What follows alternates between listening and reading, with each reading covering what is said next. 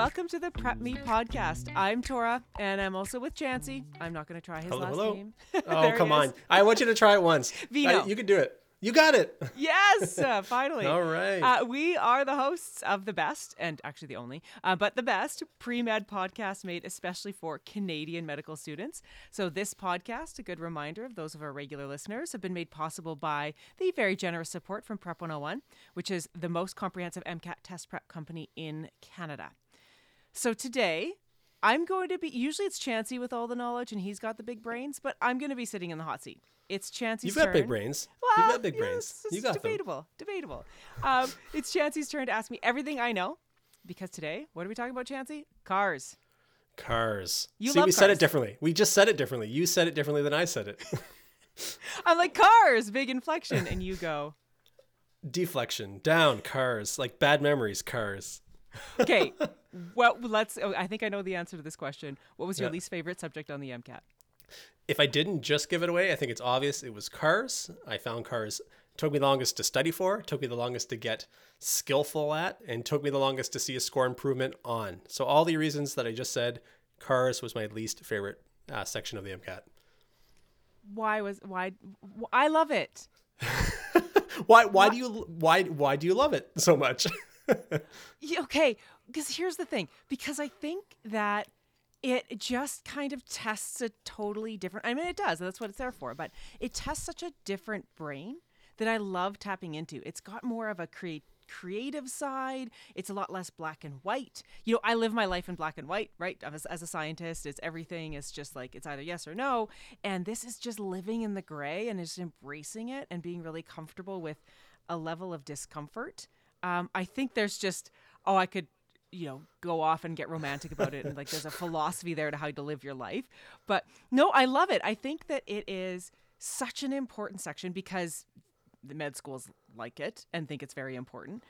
But I think that it just trains an area of thought that will serve you well for the rest of your life, medicine or not. I think that it's just such a valuable skill.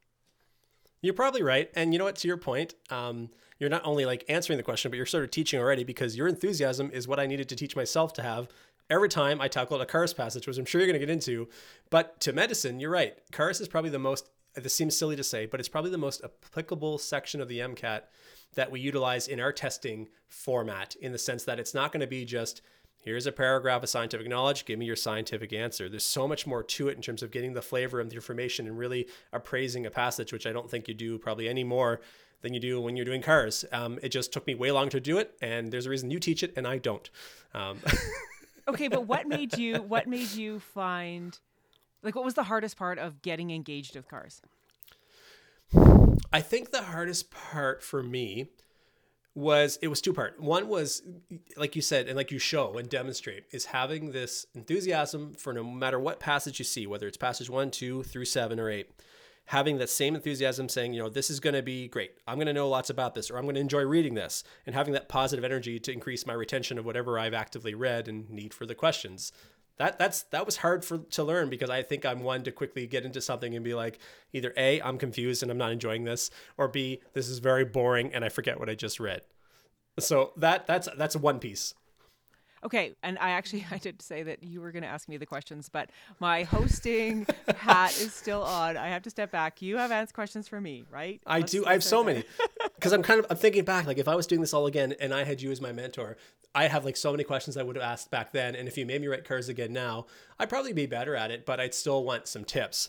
So I think, given how much time you've spent instructing CARS and all the vast sort of diversity and number of students that have come with questions to you, I'm sure, in the classroom setting, what are some of your general tips towards CARS for folks like me that come from a science background and haven't really written a test that's formatted like CARS? Like, what makes CARS different, and how can I get a leg up on CARS? I think that that idea, just that, is that recognizing it's different from the sciences, that you study different, you practice different, that you train yourself differently, and that will serve you well across many different facets. But I think that one thing that it is different, treat it differently, but you still need to study, practice, learn about how to do CARS. And I think that the biggest tip is to throw away everything you know about test taking and live in that uncertainty.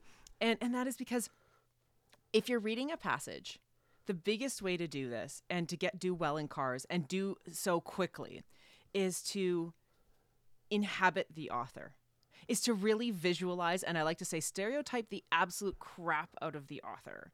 Okay, there's this one passage that's about, we read this one in the exam crackers books, and it's all about what kind of knots you should use for various, you're a sailor, you know all about knots, okay. But okay, I don't know anything about it. And I'm like, isn't there just one kind of knot? Like I tie my shoes with and then I can't get it out forever.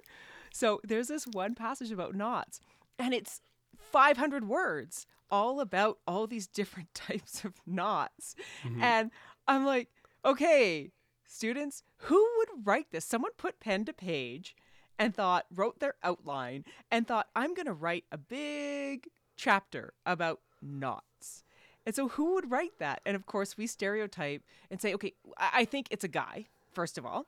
I think the obvious thing is like, if I was the author, what would I look like? I'd have a French mustache. For sure, like the one with the curled ends. I would be wearing like a sailor's hat, like a Tilly hat, the full brim.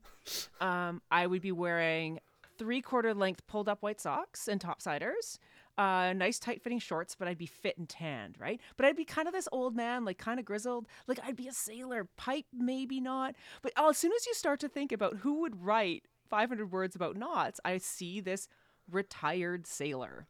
So you got the sailor looking the way you did, sitting on the pier, tying knots on the side of the wharf. That's what I've got in my head right now, based on what you're painting. Romanticizing about knots, right? Exactly. Fair, exactly. Fair. So you inhabit that, you become that. And it sounds, I get it, it sounds ridiculous, but it's so important because so many questions about cars on the exam are like, okay, now you know what the author thinks about knots. How would this author feel about various woodworking tools? And it would be like, he cares about which woodworking tool you use for what project, and you need a repertoire. You don't get just like one screwdriver that does it all. You need every single tool in the book because you have to use the right knot for the right situation. And it's that. And so if you can, after the first paragraph, sit back, and sometimes I'll physically sit back. I'll sit back, look up in the sky and be like, who's writing this? Why? That's it. Who's writing this and why? And I jot it down, especially if I start to lose a little bit of momentum when I'm doing exams, I'll write down like A, who's the author, and M, what's the main idea, and I'll just jot down some like little 3/4 length white socks. Right? And would you use your scrap paper for this, like on the MCAT, or are you thinking in your head? Okay. I write a lot in cars, and I think actually generally as a skill, I write a lot more than I generally suggest. It works for me just because I write really quickly. Some students find that it takes them a lot of time and it's a bit of a distraction, but I map significantly. That's something we can talk about in a bit. We do that for all the subjects. I map a lot. I'll write out the main idea. I'll write out the description of the author, especially it's a way to snap me out of lulls. So these are the kinds of tips and tricks you can't really get on your own. That's that kind of guidance and mentorship that you need, but those are the things I offer. Now, I come to think of the section back when I was actively studying and writing it, and I have lots of colleagues that come from different majors, and it's great in medicine that you don't have to come from bio. You can come from anything at all, and you can come from working for 10 to 20 years and back to medicine. But I guess, is it wrong or right to assume that somebody who comes from an English background or who's done the poli-sci, the anthropology, the humanities, are they going to be from the foundational good at cars? I generally find that is a trend, that people who are usually reading for the gray areas and not reading for the facts, because a lot of science students were trained to read a paragraph and highlight the facts and what we need to know, right? And people in the humanities are more reading for the main idea, the thesis, the treatise of the paper. And so I've actually taught philosophy students who have successfully gotten into medicine. I've taught music majors. I've taught a wide range of people who are, and I'll only ever talk about students who actually actively got into medicine.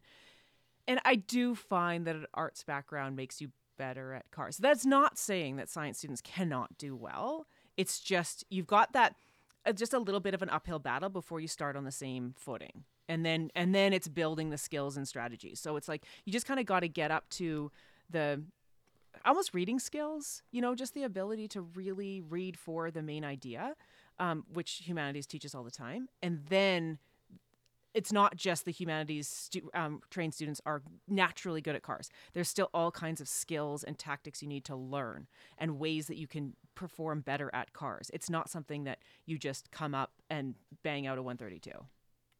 And do you think in cars that there is like a certain trend as to the subjects that come up in cars, or is it really just as wide and diverse as it seems, and like you could never predict what you're going to read on the next page? Like in your experience, what do you think? I've never been able to predict them. I like, one time you'll be reading about some New York Met Opera review, and then the next thing you're reading about New Zealand legal system stuff. And I don't know, do you remember any of the subject on your MCAT? I'm trying to think. So like it's all collided now, active versus practice. But I remember like certainly like government, anthro. I'm pretty sure geography maybe at some times. Psych. I mean, not some psych, but like some, I don't know, the human behavior. Yeah, Sociology. I remember getting like lots of like sort of arts, sort of derived, some poli-sci, a lot of like, I don't know why it stands out. Maybe it's because they were so difficult, but I seem to remember a lot of passages on just art as an actual form and art as like a product and how to make art and an artist's view on how they go about painting a certain scene or this and that. And I remember just thinking like, I'm overwhelmed. I'm out of my element here. Imagine like the New York Times reviewing Picasso's most recent exhibit. Yeah. And it gets into all of the, I don't know, whatever art people talk about. But yeah, it's like that. And I think that maybe it's just my general enthusiasm for life. But I think that's one of the things that has always been my strength in cars is that you read a passage and you're like, heck yeah, I love this. I'm going to learn something new. You know? And actually, Chancey, you know this. It's one of my dirty little secrets is that I have actually written cars passages for fun. And sometimes I'll read for fun. Sorry, you said for fun. I know. Well, because it just like helps me get into the groove for teaching. I know. And so I've actually written, I don't know, 7 or 8, not written as in performed, but actually created. And anyways, it's nerdy. Okay, I know. So okay. I know. I'm blushing, everyone. But one interesting one that I thought was a fantastic article was like 500 words on Bitcoin. Right? And it was like on cryptocurrency. Okay. Right?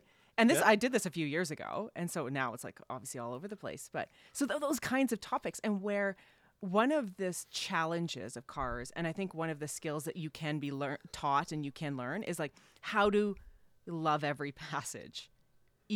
I love the most boring passages out there. Have you ever noticed that the boring passages, the ones where you're like, oh my God, I'm going to fall asleep, have the easiest questions associated with them, the more straightforward questions? 100%. And then you're like kicking yourself because you spent all this time trying to read the boring and stay active. And then the questions come up and you're like, oh, I wasted so much time going through that. Yeah. And the questions are often so straightforward. And you're like, all I had to do was just read the passage and just enjoy the passage in whatever form that means. And you do really well. The enjoyable reads, the ones that tell this story of some historical figure and like Joan of Arc, and it's discussing her trajectory and her demise. And you're like, this is so cool. I'm learning so much. And then the questions are so obtuse. As soon as I start to enjoy a passage, I'm like, oh, crap. Questions are going to suck. Yeah, the questions are going to be so hard. I have to really get into my obtuse brain and like start thinking about something totally different. So, I mean, yeah. So these are kinds of things that take practice. But I think that guided practice. I feel like it's really hard to learn about cars without without listening to this episode, I guess. And with that, you mentioned like this term mapping, and I guess for like listeners, what do you mean by that? Like when you say like mapping a passage, what does that entail?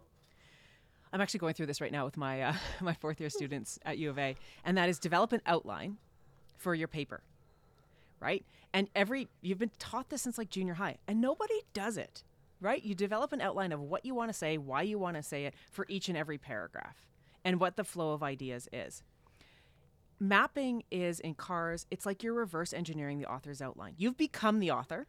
You've decided that you are now a middle-aged Black woman sitting on a porch writing about, I don't know, whatever her expertise might be, okay? Mm-hmm.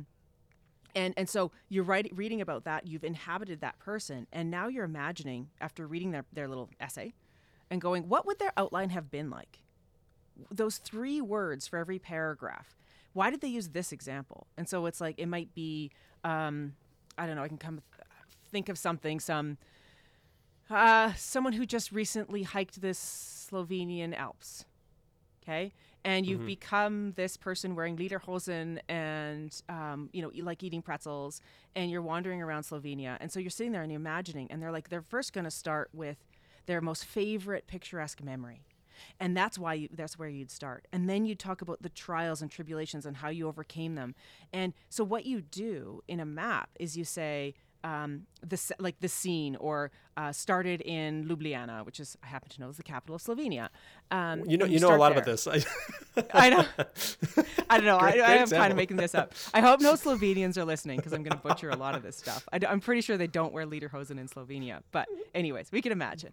And then, it's like, okay, summer, crystal clear blue waters on the shores of on the shores of the Adriatic. And then you get into, okay, the challenge. What was the challenge, and how did the author overcome this? And was it guided, or was it help from a stranger, or was it something internal fortitude and human condition? And what you do is you sort of just create the outline of this passage. What that does is it allows you to get into why the author wrote it that way. That's all it's about. What was the author's main point that they were trying to make with each and every paragraph? That's kind of the secret of cars. It's not note-taking. Mapping is a skill. Some students, I map, again, everything all the time, 100%. I've tried to not map, and I do poorly.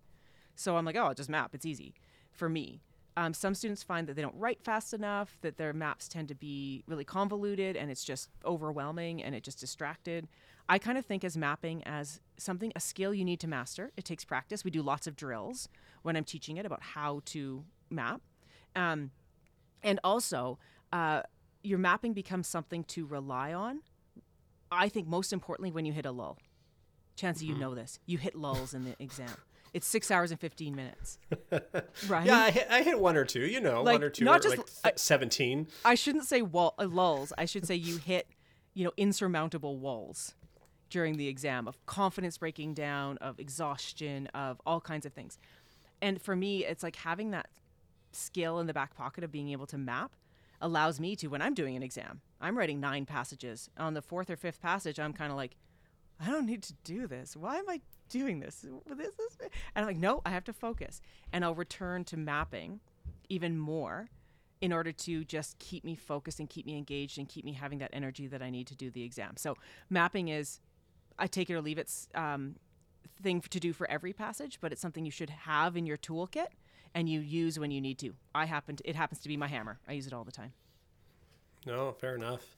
I think, when I was learning and doing it, I certainly was mapping, and that was something that was new to me, because you're taking it one step further, like you said. Like, not only are you wearing the jacket, shirt, hat of the author, but now you're trying to think in terms of when they were drafting that piece of work, how did they make their outline, and why was it chosen in the particular flow that it was ultimately written for, and in its final form. So you're taking me back, and it's good. It's not all nightmares. Some of it's good, and it just shows that, like, a lot of these, you do this obviously for a reason, because you're proficient, and many students succeed like under your wing, and with companies like Prep 101, obviously there's great tactics out there. But I guess students, they may listen to us here, they may attend seminars from other companies, or just have other books. What do you give to, I guess, for advice to those students that either A, are thinking about writing a car section for the first time, or maybe they're just so full of information and sort of clouded by all the different resources and advice that's out there, and forgetting maybe what's important? What's your advice and insight for those students? It can be really overwhelming. One of the things that I like to sort of think about is that there's all these tactics, these skills, test-taking skills that you need to establish during your car's journey. And it's like adding tools to your toolbox and becoming proficient in how to use all those tools and being comfortable with each one. But I think you should train them one by one. So for instance, you might have a week in your own self-study where you're doing, I'm just going to practice paraphrasing the question stem. I'm going to break down and find the typical question types and figure out ways that work best for paraphrasing. And so, for instance, there's a lot of questions on the MCAT that always trip me up. Like, I just find my brain gets turned into a bit of a pretzel. And that is when they're like, which of the following is contrary to the main idea expressed in the passage, or what the authors strongly disagree with. And if I paraphrase that as just opposite the main idea, I've already composed my main idea. Sometimes I've even written it down. And those are the types of questions where it's like I've developed a little bit of a hack, right? And it's like that works 99% of the time, opposite of the main idea. And so there's these skills, and that's a skill of paraphrasing, identifying question types that you build. Then maybe the next week, you don't do this all at once. Maybe the next week you identify all the so-called distractors, the really formulaic ways that the MCAT likes to tempt you into picking the wrong answer. The extreme is a great example. When in the answer choice there's an always or a never. And those are like, really? Always? Like, I don't know anything about hiking the Slovenian Alps, but always? Do you always have to? Does it always rain? And those kinds of things. And you're like, well, no, probably not always. And I'll eliminate that. And so the reasons, the justifications for elimination might be another week. So these skills are slow. There is a process of learning how to use all these tools, developing these tools, whether that's mapping, envisioning the author, developing the main idea, what else? Paraphrasing the question stem, identifying distractors. Those are the big ones. I might be forgetting something here, but those are so stripped. If you're deep into cars and you've done the MCAT a couple of times and cars has always been your nemesis, stop and go, this is a formula. The MCAT has a formula to cars.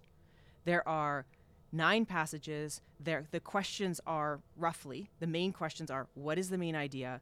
What does the author agree with? What does the author disagree with? What's opposite the main idea? And what's a detail from the passage? That's kind of it. That's kind of the scope. As soon as you get into this idea that the MCAT has a formulaic setup for cars, then you stopped. You can't get overwhelmed with it anymore. You kind of see through that. And so that's where, again, these skill building is something that is processive. It is something that you do slowly but surely, and you'll end up with this toolbox full of good tools that you can use to tackle each and every passage. And I certainly remember it being like a long haul like that it wasn't a weekend and I was good for cars. It was the whole like duration of my study period of 3 to 4 months and picking away at it and utilizing like the good resources and the good strategies and tips. And the Nova Scotia pun in me, I was like a lobster at the very beginning of cars, and I was always being trapped. No matter what I did, I was falling for these distractors and the traps that you made reference to. And it was just grueling to kind of have that early on, but then I really did see the gains and how valuable the practice was, right? Don't you feel like there's a separate car's brain you have to kind of insert? You 100%. have to kind of lobotomize yourself from the 100%. sciences. Mm-hmm. And you know what? Actually, right before MCAT season, like April, May, I'll actually pull out cars passages, even ones I've done before, just to get back into the groove, right? It's a different way of thinking than I normally do. And actually, I love suggesting like right before, and actually, Chancey, correct me what you think about this advice, because I've just kind of come up with it. But I feel like the day before the MCAT, I don't think you should maybe memorize some stuff and like review and just kind of reinforce some simple memorization stuff. But I think you should do maybe 5 cars passages and don't even look at how you do, just to get into like that groove, be able to switch out of science brain into cars brain quickly for the actual exam. So I think that's a kind of a relaxed way to go into the day before the midterm, the MCAT. it's a ginormous midterm. It's just a big midterm. I'm trying to, you know what I did? I kind of did what you said in terms of took a break the last 2 or 3 days. Cars was the last thing I studied. So I'm true to what you said there. I don't know if it was the day before or just like the few days before. I would do a cars passage or 2 a day, keep it really light, try to read for pleasure, not think too much about time, and just try to get into that mindset of enjoying what I'm reading, that we've been talking about from the beginning of this episode. And then, the small stuff, the small little formulas. But for sure, I totally echo what you said, that cars is a nice way to end your studying regiment before you write the real deal. Yeah, absolutely. Yeah. I don't know. I just feel like you have to get into the mood. Get into the groove. Definitely. Yeah. Definitely. What materials did you use for studying cars? At first, like everything I could get my hands on, and that was a mistake. Yeah, big mistake. I think I had every prep company's books and was going through and learning different methods, trying to find a way to get better at it. After I realized my practicing was terrible and it didn't work for me. In the end, it was all exam crackers. Exam crackers, Prep 101 materials, those were the two that I sort of stayed true to. And then after that, I just grabbed whatever resource I could to get practice time on passages. Didn't look at the strategies for those books, but just more and more passages. Yeah, I definitely think that the exam crackers has the most succinct set of tactics that you can use. You like using them too and teaching from them? I do. I love them. Actually, I will throw one under the bus, but I will say that any set of materials that you get, realize that the set of tactics and the system that they establish is not a cafeteria. You don't get to pick this skill from Kaplan and that skill from Prep 101 and that tactic from some other organization. You pick one horse for cars especially and run with it. Now, I love exam crackers. You know this. And it's a good reminder right now that the Prep Me podcast is in fact sponsored by Prep 101.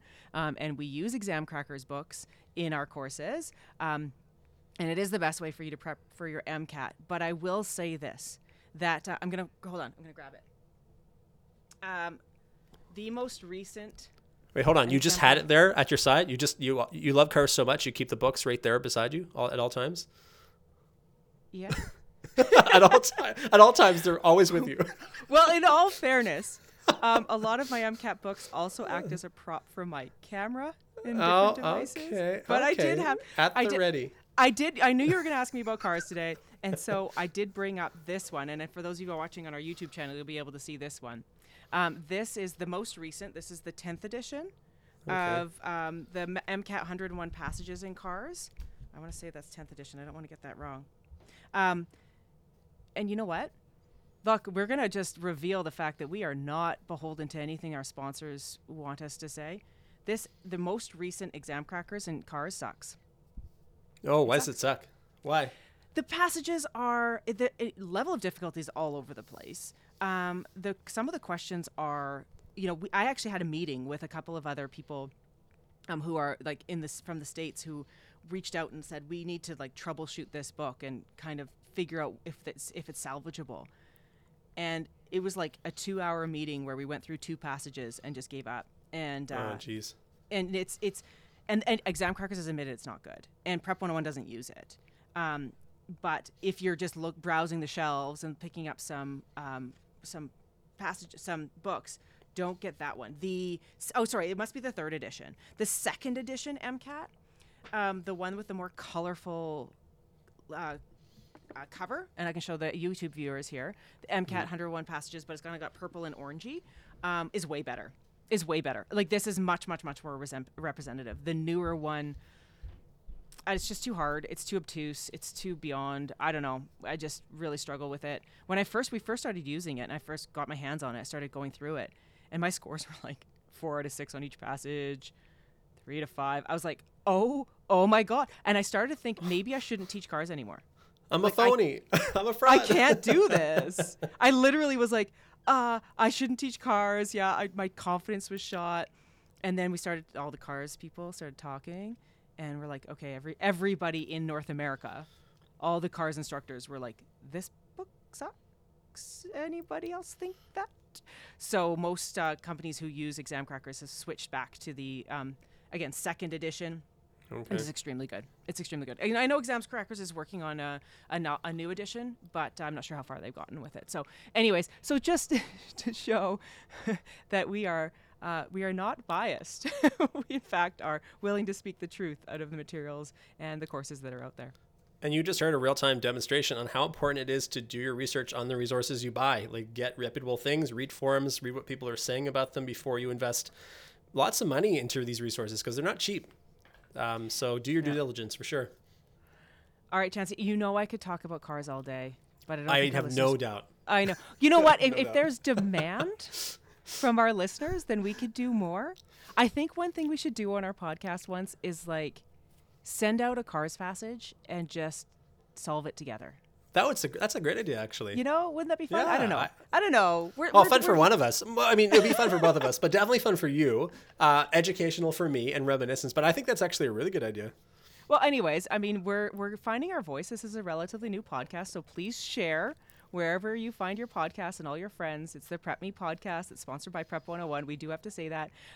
No, Prep 101 is a fantastic company, and the best way to certainly prepare for your MCAT's got the best instructors, best material, best schedule to get you to the scores that you want. And share us widely and I'd love feedback. I'm Tora. Which email should we use? I don't know what email should I use. Tora at prep101.com. I like to keep it a little bit arm's length. But anyways, TORAH at prep101.com. I'd love to hear your feedback, what you guys want to hear from this podcast. Would love to hear audience feedback. So send in the ideas. Let us know what we are lacking and what you can't find online already. But you're conveniently not offering your email address. That's fine. That's fine. I'll take one for the team here. I'm not privy to the Prep 101 email. I'm still generic, but my generic is used for everything. And I just... like you said, you got to keep like 2 arms length. That's what I'm going to say. I'm going to keep 2 arms length from it. There we go. That's fine. I'll take the heat on this one. No, would love to hear from all of you out there that are listening. And thank you again for listening to the Prep Me podcast. And subscribe, download, share. Would love to hear your feedback as well. Take care, everybody.